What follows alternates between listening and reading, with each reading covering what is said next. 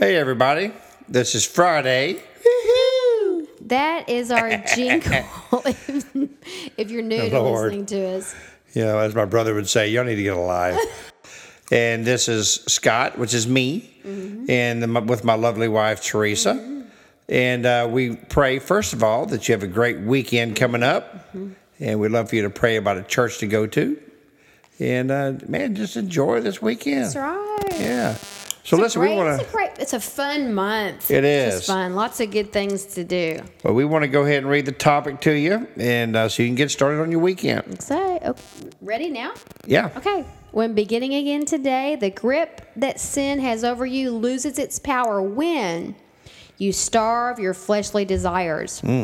Your concern to live your life for Christ gets stronger, and He will help you do His will. So that's what's right. so great. That's so great, but there's always a condition. When you starve your fleshly desires, okay, that's when the sin will lose its grip on you. But like we just said, you're not alone. God is there to help you do His will. Why? Because that's what He wants you to do. That's right. You know, and we back this up with 1 Peter chapter 4, 1 through 3. So then, since Christ suffered physical pain, you must arm yourselves with the same attitude He had and be ready to suffer too. For if you have suffered physically for Christ, you have finished with sin. You're finished with it.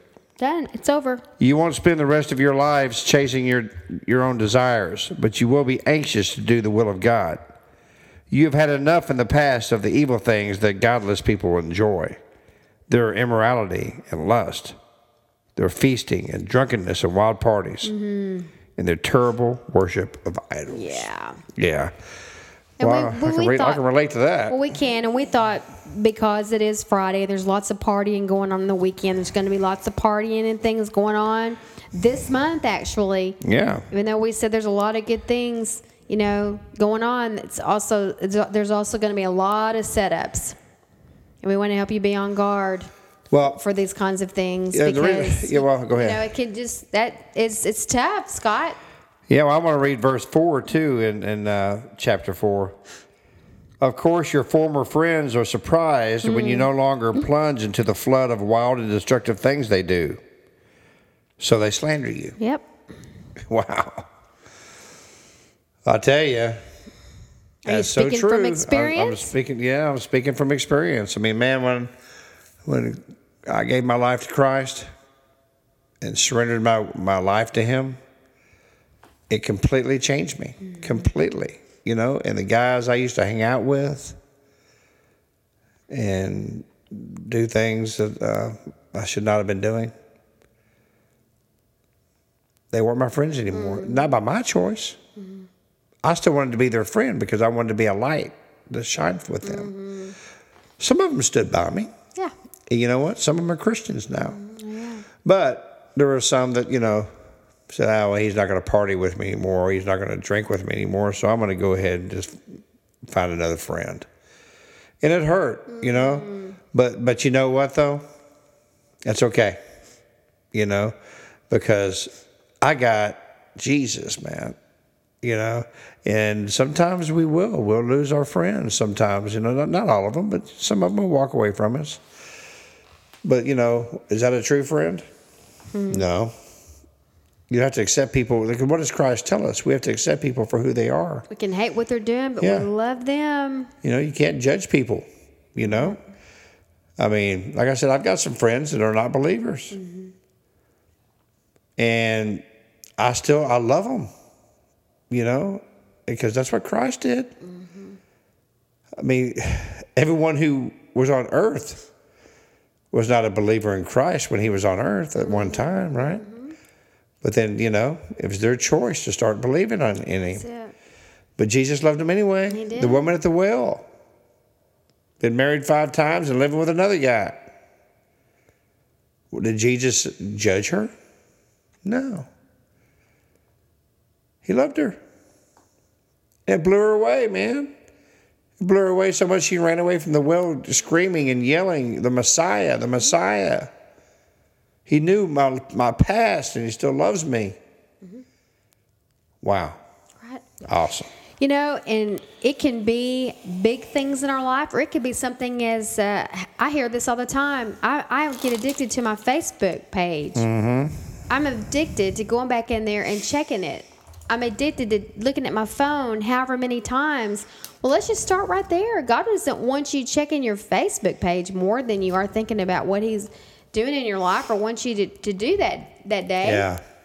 So when you can just start there and say, I'm you know, God help me with your power and with your help. I can go in there and not keep giving into this because it's becoming an idol to me. I'm thinking about it more than what I need to be doing to please you today. That's right. Start there. And that is a huge problem.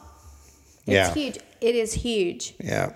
So all the way from something that seems as silly as that, it takes your focus off the Lord and what He has for you. Okay? Yeah. All the way to addictions such as substance, such as wrong relationships. Yeah. Such of all those things.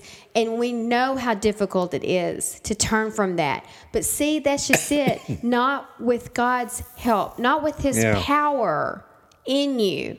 And when His power becomes in you, when you're filled with His Holy Spirit, you have these checks inside of you now. Yeah. See, and then you become grieved, where you're grieving His Spirit, and you feel that. That's what you're feeling now.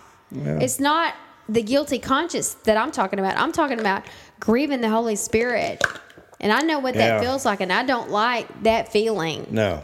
And so, anyway, based upon wherever you are in your life, the more by calling on His power when you have the Holy Spirit in you, because you're still going to be tempted, you're still going to fall. But now you have that power within you to call on to help you make thank goodness. Turn and keep going in the direction that He has for you, and which is a brand new life with things being in color again. Yeah, and you're still going to make mistakes. Oh, yeah. I mean, we make them, let me think for a second, every day, you know. But the grip of sin, it doesn't have power over us anymore. No, it doesn't. Okay? As long as we tap into what Jesus tells us to. That's it. But you know what? Our message, you know, sometimes it won't be accepted by the masses. Our new lifestyle may not be accepted. But I'm going to say something kind of harsh right here. But the people on the highway to hell won't eagerly restrict themselves to the clearly defined steps on the road to Jesus. That's it.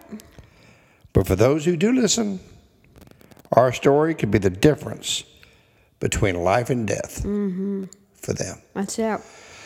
That's it, man.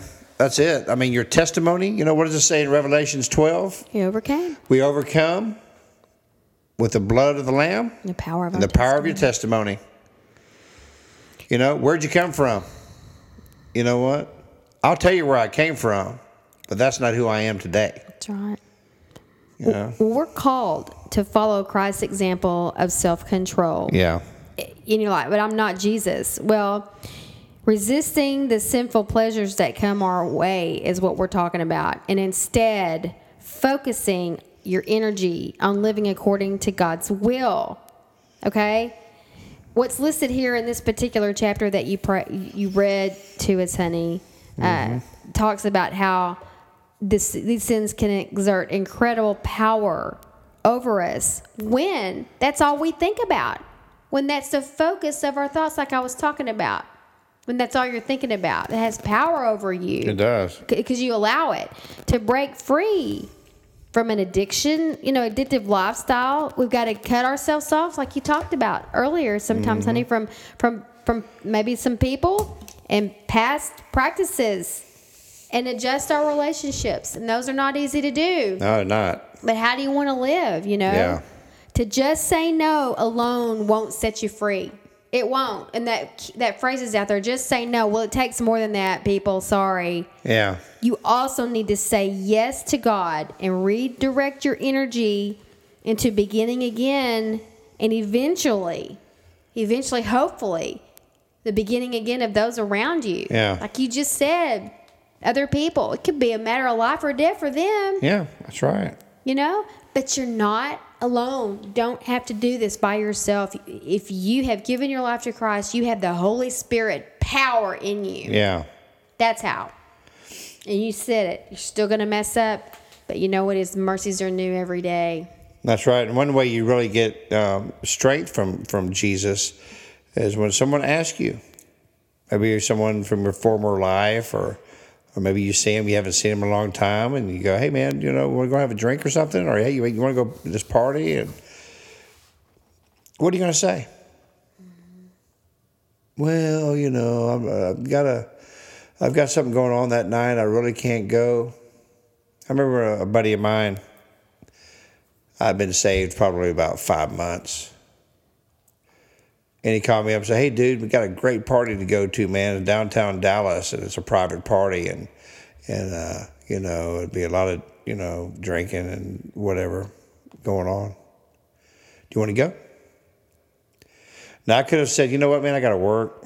I can't, But the Holy Spirit spoke to me. He said, here's your chance. So I told him, you know what, man, I love you. You're a good friend. You've been a good friend of mine for years.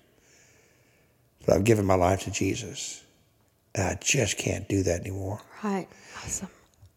I said, but I still want to continue to be your friend. Now, it's your choice if you want to be mine. Right. You know what, though? This guy ended up still being my friend. Unfortunately, he died 3 years later. Yeah, Greg. I spoke at his funeral. But you know what? He never judged me. And I never judged him. He was very sick. Yes. Very sick. But you know what? The road to hell is broad. But the road to heaven is very, very narrow. And you really think about it, it's for a few. The ones who really accept him and want him in your life. Do you want him in your life? He sure wants you in yours and his. Jesus came here for no other reason than to die for you, so you can give your life to him. Now, when we said in the podcast, you want to live a long life? Well, you give your life to Jesus, you're going to live a long life, because this is just a blink on earth. But eternity, that's forever. Now, that is what I call living a long life. Have you given your life to Jesus? If you never have, man, we encourage you today, please do that. You might be thinking, when I was 13, I walked the aisle and I said the sinner's prayer. Did you say it from your heart? Did you really mean it? And man, we're not condemning you. It is what it is. But did you mean it? Well, today is your chance and your opportunity to come to know Jesus. So if you would please pray this prayer with us and know that you're saved. Lord Jesus, please come into my life. Jesus, I know you died on the cross, that you rose on the third day, and because of that cross, you say my sins are forgiven if I ask you from a sincere heart. Lord Jesus, please come into my life and forgive me of my sins. Lord, today I want to start living that long life with you. In Jesus' name, amen. Well, thank y'all so much. And man, this has been I really enjoyed this podcast. Yeah. We pray that y'all did as well. Well, have a fabulous weekend. Yeah. Did you encourage them to go to church? Yes, I did. Okay. At the beginning of the podcast. I got sidetracked by all the lights over here. I did. Okay. Well, that's all we've got to say then. That's right. Have a wonderful weekend. And keep living it up until we talk to you on Monday. And while beginning again. Bye.